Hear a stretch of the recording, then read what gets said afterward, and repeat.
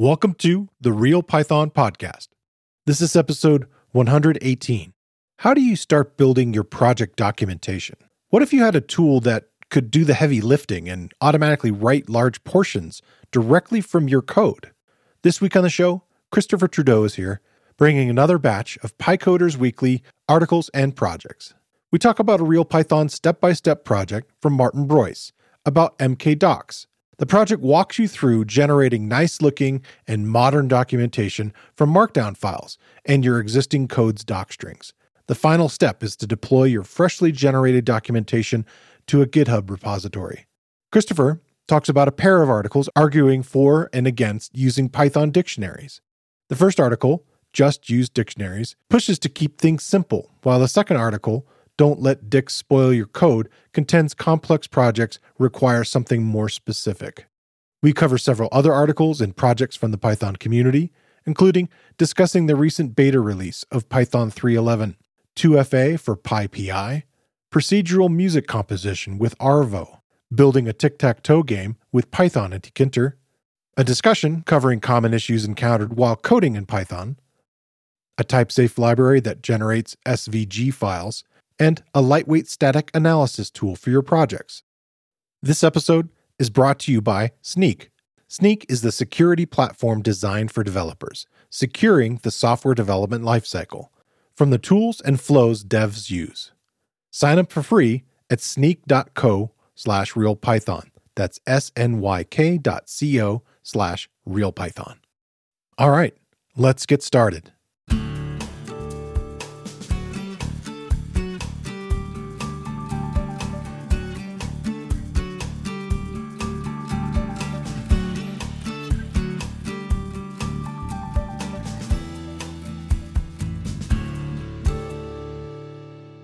The Real Python Podcast is a weekly conversation about using Python in the real world.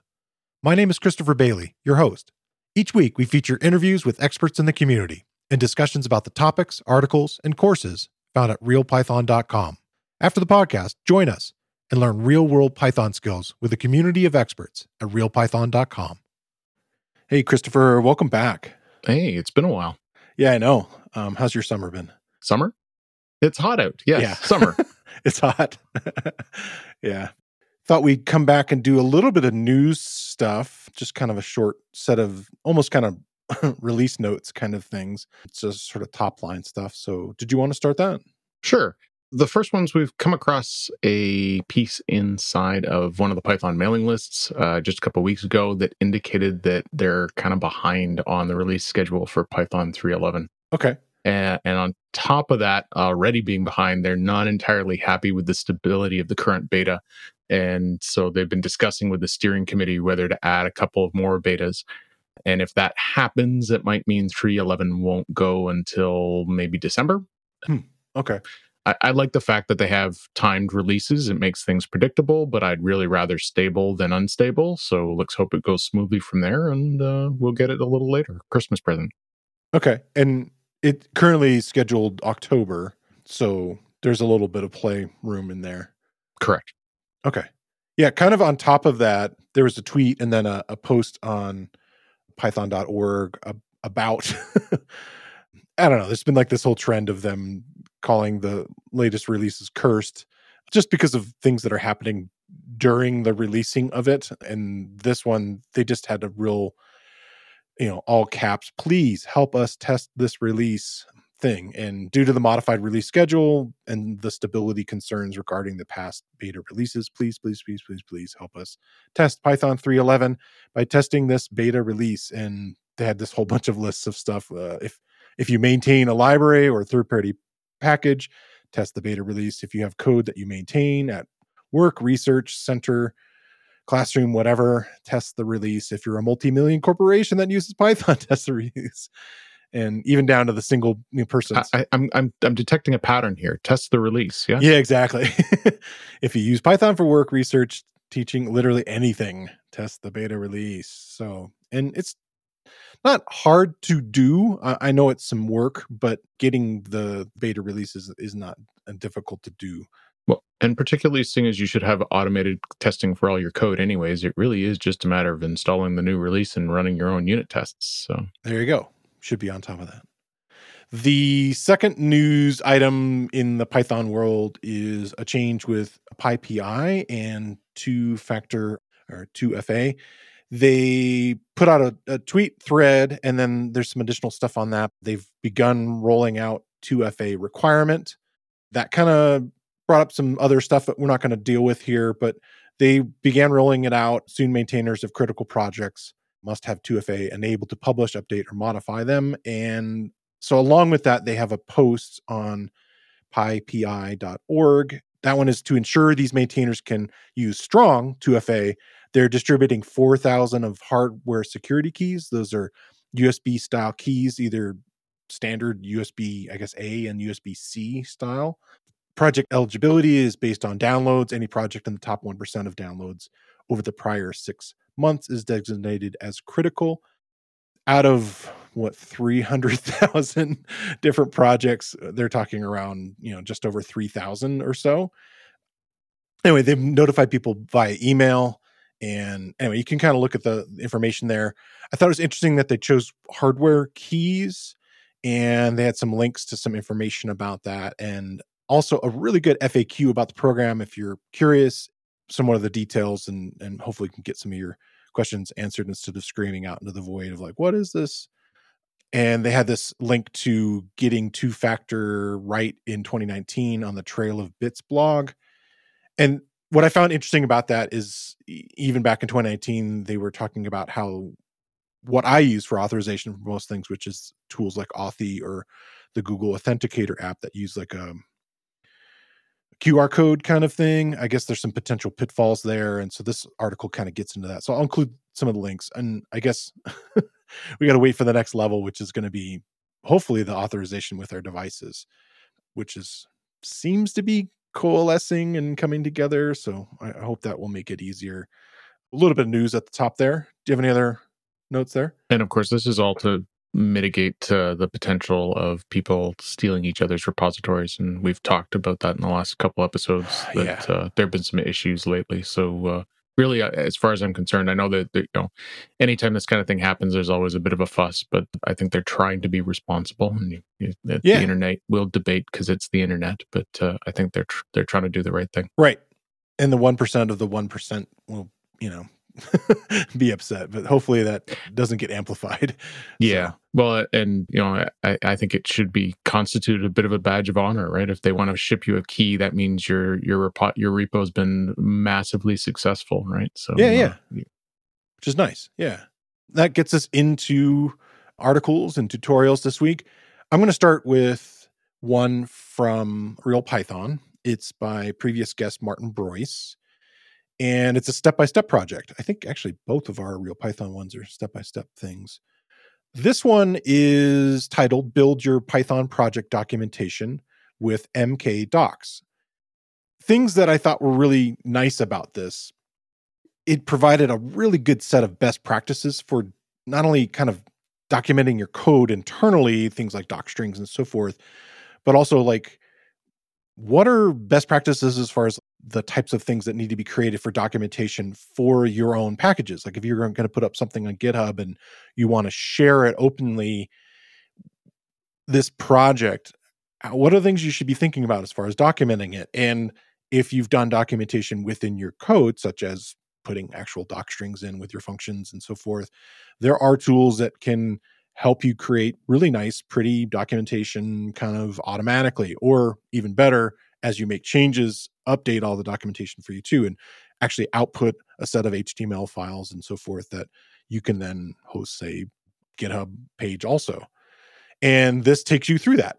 It starts with a really just total example project. It's a simple calculator tool. So the functions are like add and multiply and so forth. But that's really not the point. The point is to kind of get you into the mindset of using these tools. There are some kind of big prerequisites. Like you should be at the point of thinking about quote unquote a project.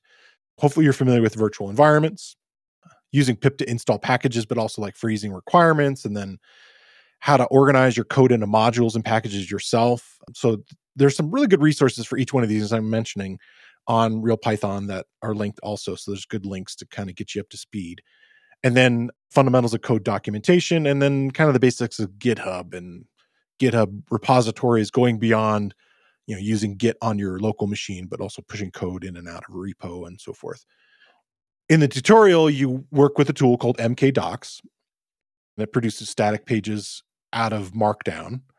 And then it also can pull in documentation from your doc strings using another tool that's kind of related, MkDoc strings.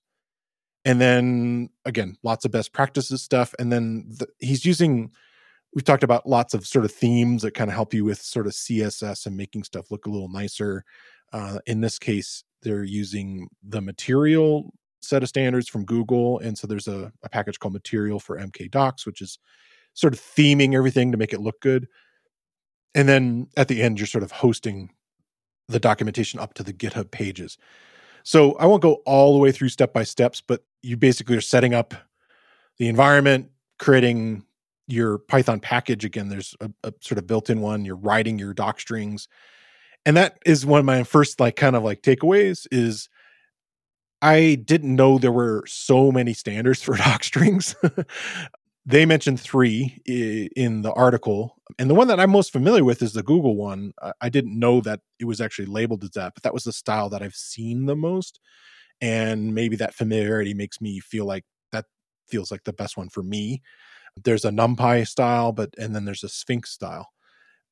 That's the ones that are mentioned and sort of linked there. I learned there's 3 other ones that are also potentials ones there. And that led me to a kind of a cool takeaway is there's a VS Code tool called AutoDocString that you can download as, kind of a plugin for VS Code.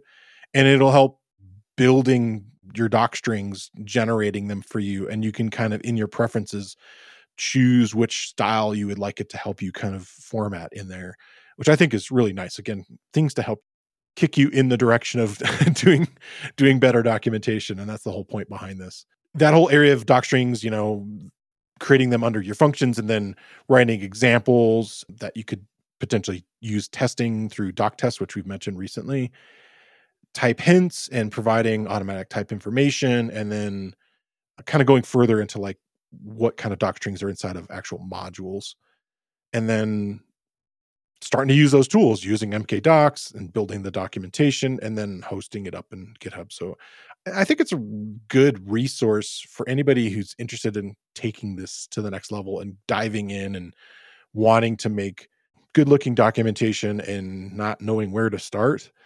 This, I think, will get you up and running pretty well, and lots of additional resources and, like I said, best practices.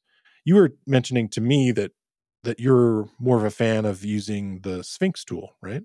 Yeah, I've never actually compared. It's just where I started, and so I haven't had a reason to go do anything else. But most of the libraries that I maintain, I use Sphinx, and there's connectors to read the docs, so you can push it all up, and GitHub will read the docs, will pull it out of GitHub and maintain it up on the main site. So yeah, the doc strings for the Sphinx style, I wasn't that familiar with. It has lots of extra colons in there. I was just like, that's looks different, but it makes sense that you kind of have to preset a bunch of rules to kind of have it identify these elements to separate them out and put them together. Yeah, it's really just another way of tokenizing things. I do find I use it fairly often, but it's one of those things I often seem to have to look up. There's basic things like the parameter on the function or on a method. I remember how to do that because I do it often. Every time I try to put in a reference to another class and I want that to show up as a link, I almost always have to, is it colon backslash? Yeah. What is, and I always have to look it up. So yeah, I think that's pretty common. So what's your first article? It's actually 2, just for variety's sake. All right. It's kind of a head-to-head thing. The first one is called Don't Let Dicts Spoil Your Code, and it's by Roman Imkolov. Roman's premise is that as your code grows, those simple dictionaries you use to store data may become harder to maintain. And one of the examples of this highlights what happens when you have a function that takes a dict as an argument. This can be really fragile, right? An upstream change to the dictionary, say renaming a key or adding a key, could impact the function, and it's not going going to be discovered until runtime when the function fails. And it's really hard to type this kind of stuff and catch that with MyPy or something along that lines. Okay. So Roman goes on to describe the use of a good use of dicts, which is what he calls the wire format. And due to, well, the internet, JSON has sort of become the de facto standard for a lot of data interchange. And it only takes a single line of code to go from JSON to a Python dict. So Roman says basically don't stop there. Use the dictionary to populate a declared class and do so in a way that the keys in the dict aren't in the class, they get ignored. That way you're kind of fragile proof is really what it comes down to. Going that further step and getting into, say, a data class or something like that gives you the safety of more type info, and someone mucking with your keys upstream won't break your code. Okay. So he goes on to talk about, data classes and Pydantic, both of which give you more structure. Pydantic is a data validation and serialization library that includes a bunch of type info. I've actually been using it recently indirectly because I've been using Django Ninja, and it's built on top of Pydantic. So a lot of the serialization pieces and things like that are built using that. That's a tool for API design, right? Yeah, for API design. That's right. And then finally, so Roman also points out that you can also use the mapping object, which is in the typing library. And it essentially gives you a dictionary that's a little more rigid. So you give it a pattern and then it solidifies the keys. And then if you try to use a key that's not supposed to be in there, it's disallowed. So this gives you, again, more type safety, right? So remember when I said I had 2 articles? Yeah. Well, the next one is called Just Use Dictionaries, and it's by David Vujic. I don't believe it was written explicitly in response to Roman's article. He doesn't mention it, but it really could have been. David's premise is don't overuse classes. Dictionaries are often good enough. And the first example he uses shows a data relation problem where you're mapping desks to offices. And the class-based implementation gets messy quickly because you've got this nested thing. You have to have an office type and a desk type and, the relationship between them. And the dictionary, it's like, I have a list and that's it. I have a list. And so, of course, the dict doesn't have the type safety, but David's argument is, you know what? There's about a third the amount of code here, and less code means less code to maintain, and you're probably better off from that perspective. Right. So he goes on to comment that as programmers, we have a natural inclination to want to define objects for things. Our data often maps to physical things in the real world, so it makes sense to want to encapsulate it. And this goes double for those of us who've spent a lot of time in the Java or C++ worlds, because it's ingrained in you. Right? Yeah, we're going to make classes. Exactly, right? And he argues, though, that this really is just often overkill.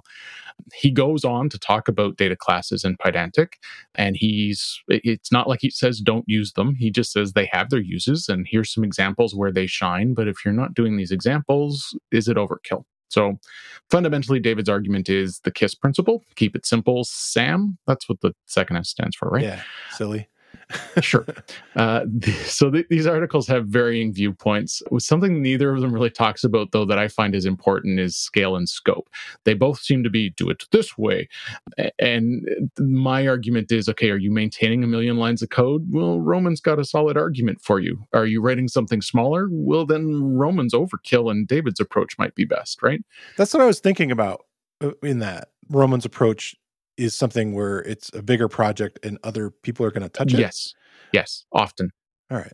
Even for yourself, right? There's a maintenance cost, a mental maintenance cost once you get past a certain size, right? Yeah. And I think what happens oftentimes is folks get bit by somebody else's code, and then they start to become rigid and go, oh, well, it should never be done this way because that cost me 3 weeks of my life, right? So, yeah. When I was a younger developer, I wrote a lot of code thinking I'll reuse this. And that, again, is sort of towards that class mentality. But now I tend to wait to modularize until after I've written something a couple of times. So I kind of start with the simple, and then I go, which is David's argument. And then it's like, oh, this is getting bigger. It's getting unwieldy. Then I'll switch over to the other side when simple isn't good enough. Okay. That makes sense. I think I'd be right in the middle too. It depends. Well, I think this echoes some of the type safety stuff we've talked about before, right? Like, it's not that it's not a good tool, but if I'm trying to write 100 lines of code and because my boss says so, I have to add typing information on this, it's like, it's going to take me twice as long. And why am I bothering, right? So, right. But in the case of you using Pydantic in this new Ninja tool, like it totally Exactly. makes sense. Right. Yeah, that's right. Yeah, with a couple key bits of type annotation, I've got the entire REST API spit out for me, and there's an appropriate use, right? So Yeah. I know here I am arguing for reasonableness, and I'm sure the internet Do will you love it. remember in episode 118? Yeah. Sneak doesn't just find vulnerabilities in your code, open source dependencies, containers, and cloud infrastructure. It also provides expert remediation advice and automatic fix PRs, so you can merge and move on knowing that your applications are secure. And since Sneak was designed for developers, it works right from your favorite dev tools, like PyCharm, Git, CLI, and more. Start your free forever account at sneak.co/realpython. That's snyk.co/realpython. So when you saw this article get in the feed, you immediately were like, all right, I know who's going to pick this one. And you're right. So it's titled Procedural Music Composition with Arvo. And it's an article from Serge Etienne Parent, and it's on a blog, deepnote.com. Let me start here. I have mixed feelings about procedurally generated music. The compositions created with it often, well, I just don't dig the results. They really kind of lack a lot of the humanity of music and kind of feel more like kind of mathematical proofs of what we could do with this. I think they can be super interesting. All of this, though, was super fascinating for me and has been a thing for me lately, where the technology and the ideas that are shown in an article or a tutorial or something like this gets my mind spinning, and I start really digging, if you will, into all these other areas. Often the digging is just provides a bunch of dirt and rocks, but occasionally there are some gems, and I found some really great gems through this that are kind of related.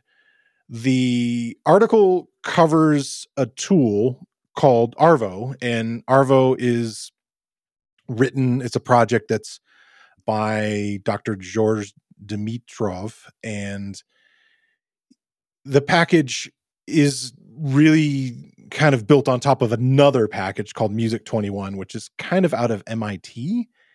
And that package is a Python package that's calls itself a toolkit for computer-aided musicology. Music 21 is like a set of tools that helps scholars really look at music. Here, I'll read from it. Is a set of tools for helping scholars and other active listeners answer questions about music quickly and simply.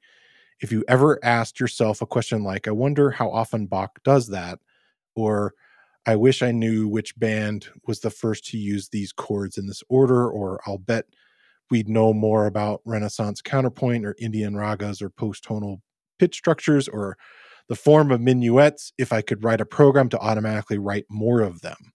So Music 21 is kind of designed to analyze music, but also potentially generate music out of it. I tried to read the documentation and I had a real hard time with it. It's real deep as far as what it does. And so what I liked is the tool that was created from it, this thing called Arvo, was taking it and sort of abstracting it again and allowing you to kind of create some stuff. And it has a bunch of modules built into it. And the modules that are in Arvo, let me see if I can find their names again. So the library has these built-in core modules. One's called isorhythm, and they're functions for generating isorhythmic constructions from pitch and rhythm sequences. Minimalism, which are functions that generate Philip Glass, Steve Reich inspired additive or subtractive processes, and then Tinabuli, which I don't know if I'm going to pronounce that, which is generating Arvo part inspired. These are based on like chords and kind of creating harmonies based on that. And then Then another tool called transformations that allow you to do inversions, transpositions, retrogrades, and these other kind of musical tools that could be really cool for, again, creating music that's in that vein. It also contains helper module for scales and sequences and other kinds of tools. And then it has a collection of samples. The tool can output to either like sheet music, which led me into this whole avenue of learning that there's this awesome tool for documenting music and kind of what sheet music can be in the world of the web today. And the W3C, the World Wide Web Consortium, I think is what it is, has created this thing called Music XML, and it's a way of sharing it. It's, I guess, been around since version 1 was 2004, and they're working on it still. So like version 1 was 2004, version 4 was released in 2021. Yeah, I wasn't paying attention to this, and even along with that, one of the gems I found is this thing called Muse Score, and you can get it at MUSE Score, SCORE.org. Totally free, open source notation package that is great. I was really impressed with it. I worked at music stores and I tried to sell, notation software, and it was multi-hundreds of dollars and super clunky to work with, not compatible with each other. And it was like all this kind of nightmares. And this is kind of breaking beyond that, which I was like, wow, this is really neat. So one of the things that you can do is with Arvo, it can export directly to it. So you can kind of see the sheet music and the kinds of things that it's generating, but also can output MIDI. The author of the package created a really nice YouTube video. So I think this tutorial that I'm referencing, the procedural music composition with Arvo, that's by Serge Etienne, is good if you're into kind of reading and following along, like a written tutorial. And it has a SoundCloud clips that you can kind of play to kind of get an idea what the stuff sounds like. But the creator, Dr. Dimitrov, actually made a YouTube video of him showing you how to use Arvo. And I was really impressed with that. And again, I sometimes want to watch a video just to kind of see the results. And then in the end, he's tying it all together and using this thing called Ableton Live to kind of get the parts and play with them. I'm just fascinated by this sort of cross section. And I found a bunch of interesting little gems out of it. I think that one of the things that I think is really kind of cool with this Music XML is that this idea that we could actually kind of build tools to read and write XML in Python, and kind of abstract some of the nonsense that XML sort of kind of raises the hairs on the back of your neck. Oh no, what am I going to get into here? And I think that there's a lot of these kind of tools that can kind of help with it. I think also Music 21 is a really fascinating project because of that it's able to analyze music but also output it. So anyway, bunch of resources if this is something that you're into. Again, it's a deep dive, but I had a lot of fun kind of digging into it, and I got to play with the packages a little bit, and I could see myself kind of using it as an idea generation kind of thing. Honestly, when I was done looking at the Arvo package, I was thinking, man, you could build kind of a nice GUI front end for this and be able to kind of play with it. So I'm thinking of a project for myself for it. So we'll see.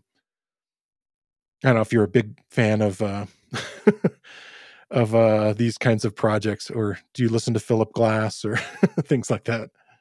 I've got history in it, but I don't do a lot of it now, I think is what it comes down to. So there's an interest in reading the articles because I'm like, oh, well, that's neat. And you could do this and you could do that. And then I look over at my piano in the corner that's slowly gathering dust and go, and when will I do that? So yeah.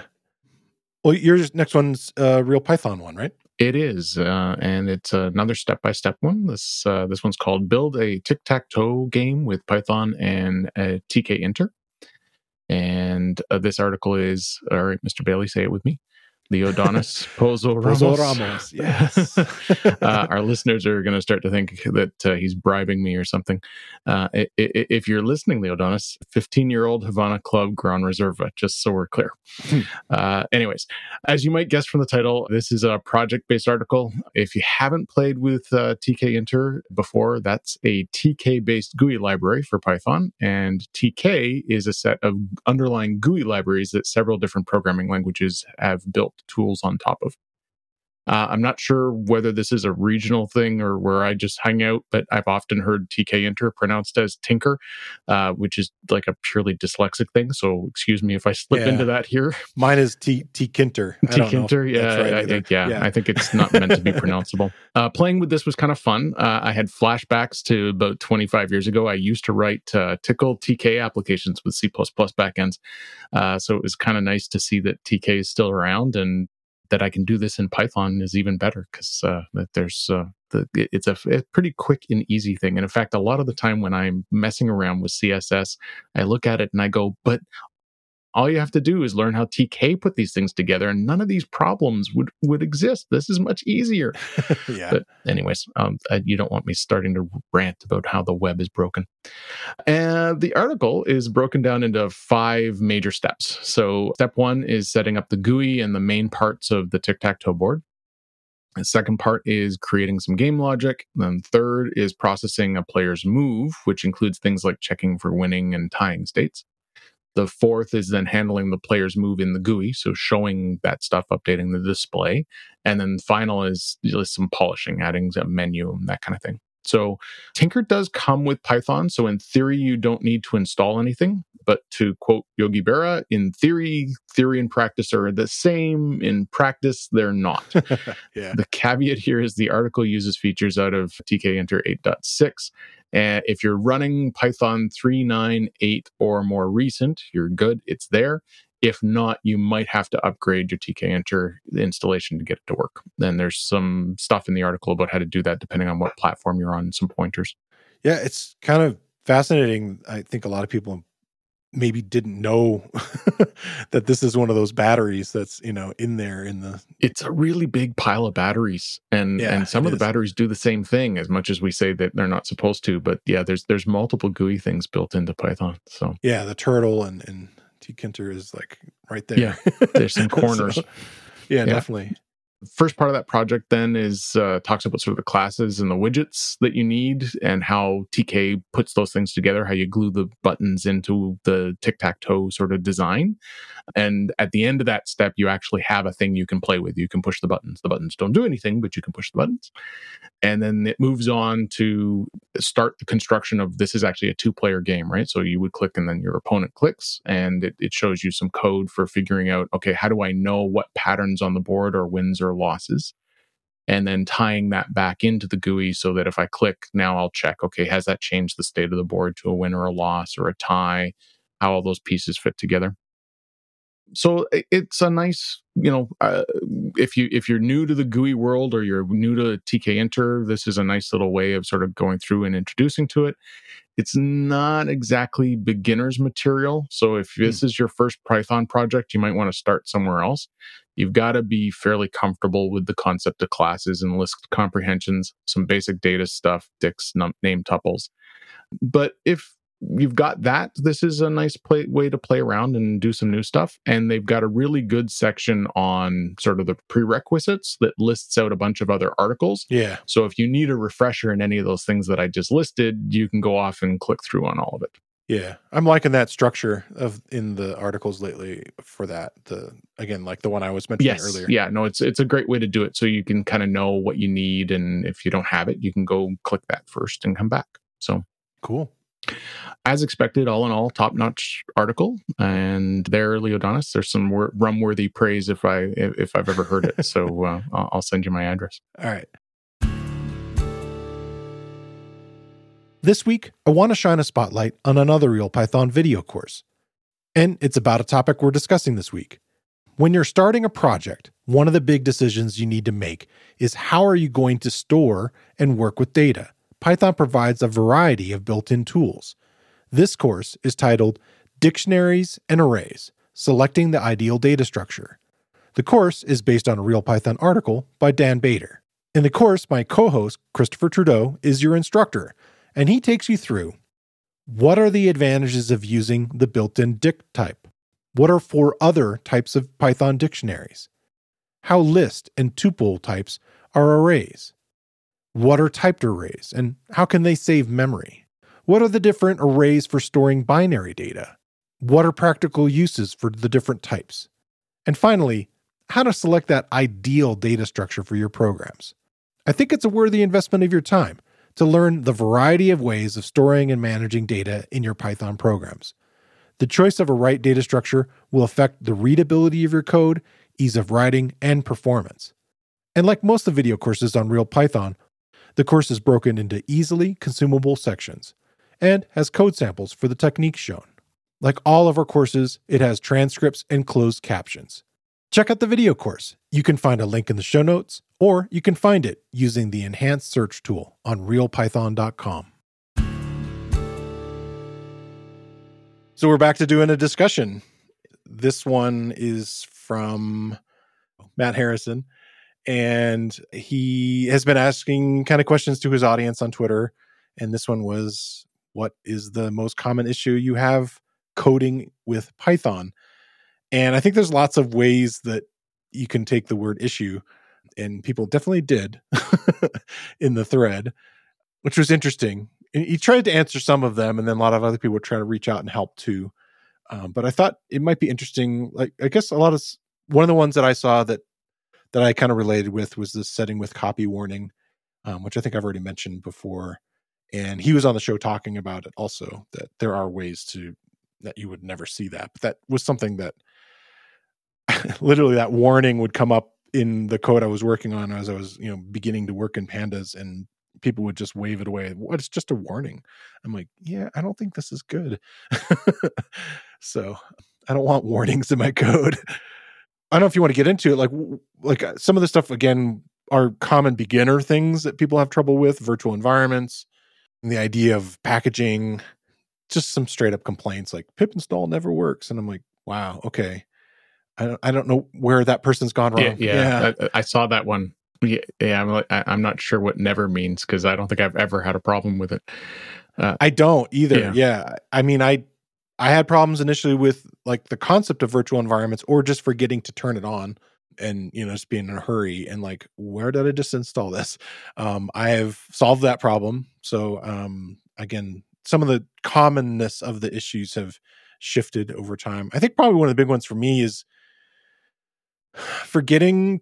We just mentioned all the built batteries of Python, but sometimes I just forget to use built-in stuff, and remembering that. And it's almost kind of cool. Like I had an episode that just came out talking about refactoring, and occasionally I would use a tool like Sorcery, and it would be like, hey, this thing exists. And you're like, yeah, oops. You're right. That would have been better. So that's a common one for me. What are some of yours? I have a horrible habit of copying, pasting a line either out of a function or a dictionary and forgetting the comma on the end, and turning something into a tuple that isn't supposed to be a tuple. And I know what someone's going to tell me. Well, if you did type checking. You wouldn't see that. The other one I find, which isn't really Python specific, but because I do a lot of web, I'm back and forth between Python and JavaScript. Yeah. And so it's what ends up happening is you end up like writing half of each language in the other language, and it never works in either case. So I'm often accidentally using def instead of function inside of JavaScript, or putting a brace bracket somewhere inside of the Python and going, oh yeah, that's right, that's wrong language. And a subtle version of that one as well is enumerate the order of the index and the value that comes out of it. Different languages have similar concepts, but put it in different orders. So I frequently will end up going, why has that got a number in it? That shouldn't have a number. Oh, right, that's the index, right? So I get them backwards. And you mentioned the being in the wrong virtual space, because I run on a Mac. The base Python install is still 2.7. And so sometimes I'll quickly run a script in a screen somewhere that I haven't enabled the virtual env for, and and it Right. just dies because there's syntax errors in it because it's Python 3, right? So yeah, it's to me this is very little of it I noticed as I was going through, except for maybe the tuple thing. As I was kind of thinking about it, very little of it is Python specific. I think a lot of it is just programmer be programmer. So Yeah. To kind of go over to, again, one of the common ones I saw in this list of stuff that I never have this problem, and I just kind of get confused by it, is the nesting and indentation thing. Yes, I did have that problem once working like through tutorials. Like I was doing stuff that was very, very class heavy, which was like working in Pygame, where I was embedding things and like making sure I had the indentation right. But that isn't as much of a problem for me now. I can see how that can be, because it's like that's the crucial sort of structural element in Python. The other ones that I kind of run into now are similar to what you're saying of like, I feel like it's my office, like my coding environment and the way that it's set up. I am constantly jumping around, running lots of other people's code. And I feel like often I need to just stop and I need to like spend some time on like getting this the way I want it. And it's just this thing that it's going to be unique to me because I'm kind of like looking at lots of other people's stuff often, not only within an organization, but also, I'm researching projects and the stuff that we bring up here on the show. And often we have this sort of meeting where we kind of decide on like, okay, what do you want to talk about this week? And then we kind of are picking and choosing. And sometimes that changes within the next day. And we're like, okay, this did not work out. And that's often because I'm not able to just even follow the way that they've described how this stuff is set up, or there's like version or hardware conflicts. Those are the things that are causing, if you will, the issues for me now, is just like, getting things to the end point, like getting past sometimes these projects and getting them going. And so I don't know what my solution is there. Like I've thought about going beyond even like usually it's virtual environments, which has been good, but sometimes I'm doing bigger things and I'm wondering, okay, well, maybe I should go have this on Colab or some other kind of thing. And so I'm not decided. And the other one that is old that I had problems with was, and I've mentioned this before in the show earlier on, is in Jupyter Notebooks, not knowing what the current state is because I was exploring and having to just, okay, let's just start from the beginning and run these cells, yeah. and kind of start over. And so that was probably, some of the pain points that I was feeling. Were there other ones in the list of stuff that he had there that you brought up that other people were feeling? A lot of it's it's the internet. So someone said Python, so someone says white space and copy and paste, right? That's kind of it is. And Right, someone right. else says performance, and the latest answer to any time anyone says performance is, but 311 is going to be better. And it's like, Right. yeah, okay. So you said Python. I'm surprised someone hasn't made a snake joke. And so you're all very original. There was a little bit of a callback to your MkDocs thing there. There was a few places that were like very project specific, going, we should get the people from this project to write the docs for that project because these guys rock and that stuff's horrible, right? So there's a little bit of that sort of specific pieces. I wonder about that because I follow a few developers that are in the Apple sort of ecosystem, and they all just complain so often about the documentation that is part of like say Swift or Apple's APIs for their hardware, that it's just not complete. And I wonder, as a language, I feel, or even just the ecosystem, like I feel like the documentation generally in Python, or at least stuff that I've chose or selected to use, is pretty well documented.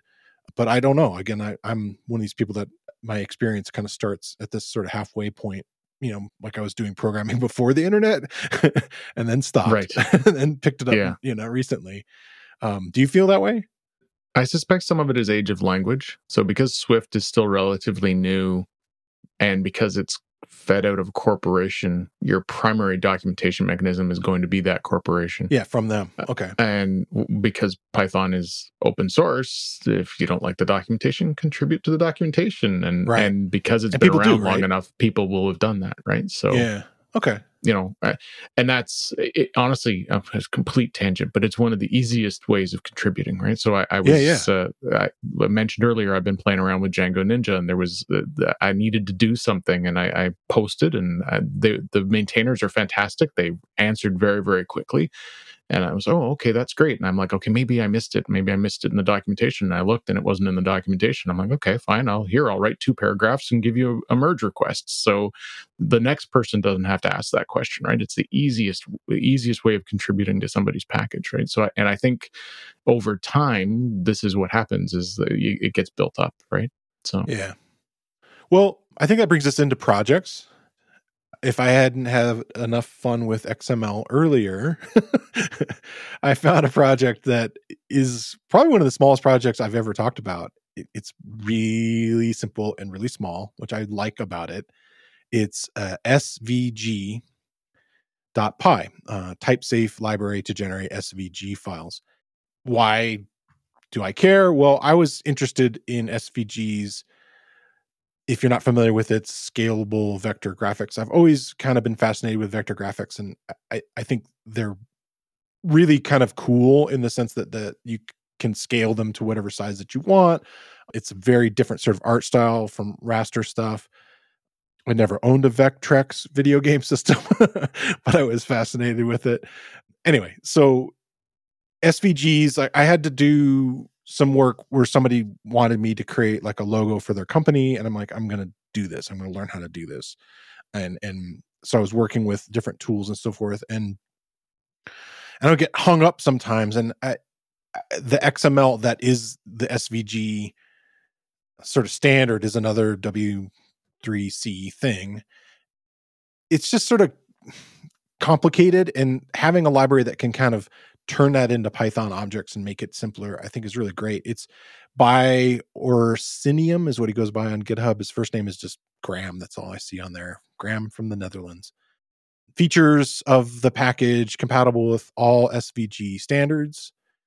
100% type safe, pure Python, no third-party runtimes. It's the fastest thing I've pip installed in a long time. It was super quick. No deprecated attributes, only what actually works. The same names and structures are as in the standard. If you know how to write SVG files, you'll know how to use this library. And it's based on a schema that's part in the Mozilla MDM reference, the SVG-XSD schema. So that was a little rabbit hole I went down again. Lots of nice little examples to get you started. And yeah, I don't know if you're going to need to output SVGs, but like, they're really kind of nice. They're super, super small because it like literally outputs just text, if you will. And they can describe really kind of complex shapes. And then again, they can be scaled to whatever size. So I think of like background elements. I think of just general shapes of other things. They're everywhere, but you may not know that it's possible to create them. So. And now that browsers support them directly, I'm finding they're becoming more and more common inside of web pages. So you'll see them for things like logos or for icons and things, that rather than using an icon library, they just directly embed the SVG right into the HTML. Yeah, I'm wondering like some of those common glyphs that are in some of these other libraries that are out there. That I'm sure a large number of them are SVGs. But anyway, I've thought about going in and working in the XML itself and then just sort of like shaking my head and going, nope. And so this is kind of a nice way to kind of at least stay a layer above it and be working in Python. And it has a nice way that you can kind of just pipe the output right into a file, a .svg. So anyway, nice, simple little project. What's yours? Well, it's nice, but wasn't simple. This took a little bit. So it wasn't too bad. It's just it wasn't a quick install, shall we say. Oh, okay. So this is a tool called semgrep. It's a multi-programming language semantic analysis tool for evaluating code. So if you've ever used something like SonarQube, this is similar to that. So it's one of these quasi-licensed things. So it is open source, but it's from a commercial company with a commercial offering. So there's a command line interface that you use to evaluate your code, and it does that locally. So they swear up and down that they do not send your code up to the server, but they do send a bit of metadata. So depending on your comfort level with that, you might want to dig into, they've got a good privacy policy and everything, but, if you want to be paranoid, you should know that. So there are ways of controlling it, but if their rule registry for what analysis to be done is actually on their servers. You run the command, it gets the latest rules for whatever files you need, and then runs it on your thing.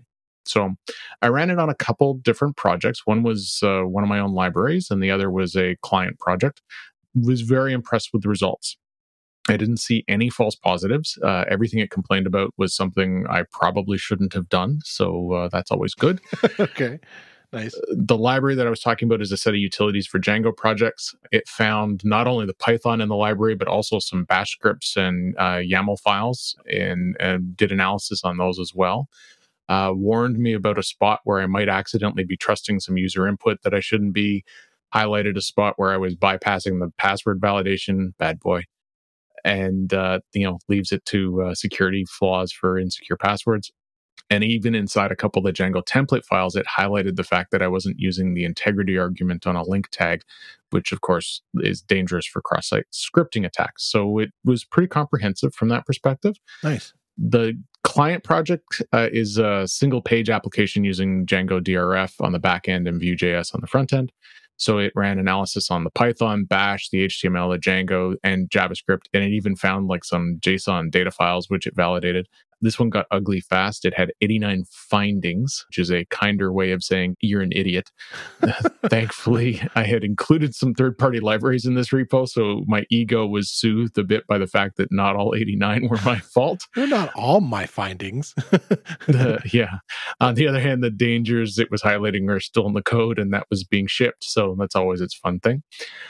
SemGrep does support writing its own rules, which is kind of cool. It uses a YAML format with the code matching part looking like code itself. So you're not having to write some horrific regex. So if you were, the example they use on the website is you want to catch print because you don't want print in production because it spits stuff out to the logs. Essentially, it says, the rule is print bracket ... bracket, and it finds them all. So nice and clean. Cool. Their rule registry is open for contributions, and each rule gets its own license type. So most of them are open source. I think they're MIT, if I remember correctly. And some of them are owned by the company themselves. So you're allowed to use their rules as long as you're not charging for them. So they don't want you setting up a competing registry. But they were saying, even if you're a consultant and you want to use it at your client and you're getting paid to do that, they're fine with that. They just don't want a competitor popping up on the web, which seems fair. Right. Using all their, we saw a tool that does the same stuff. Okay. Exactly. And so the one last but important feature to me is it supports an ignore pragma. So put a little comment in your code to tell SemGrep, I understand this finding, but I don't want you complaining about it, which is good because sometimes, you just want to ignore certain rules, or maybe if you get a false positive, you want to comment them out, because if you get 50 warnings and then you get used to the idea of there being 50 warnings, you're not going to notice when there's 51. So you're better off, getting down to 0 each time you run a tool like this. It's just better practice. Yeah, lower the noise floor. Yeah, exactly. So definitely worth checking out. And the next time I'm working with a team that's using SonarQube or they're evaluating it, I think I might set up a head-to-head comparison and see how it goes. Cool.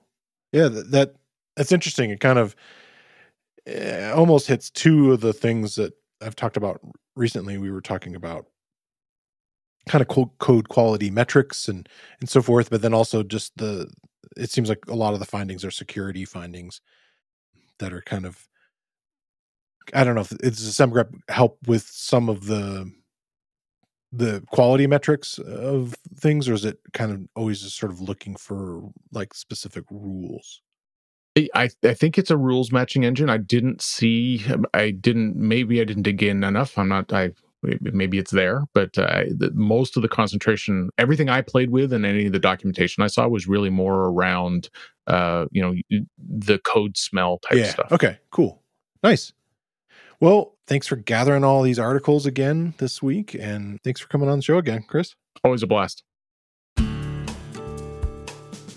And don't forget, Snyk is the developer security platform that's loved by devs and trusted by security. Sign up for free at snyk.co/realpython. That's snyk.co/realpython. I want to thank Christopher Trudeau for coming on the show this week.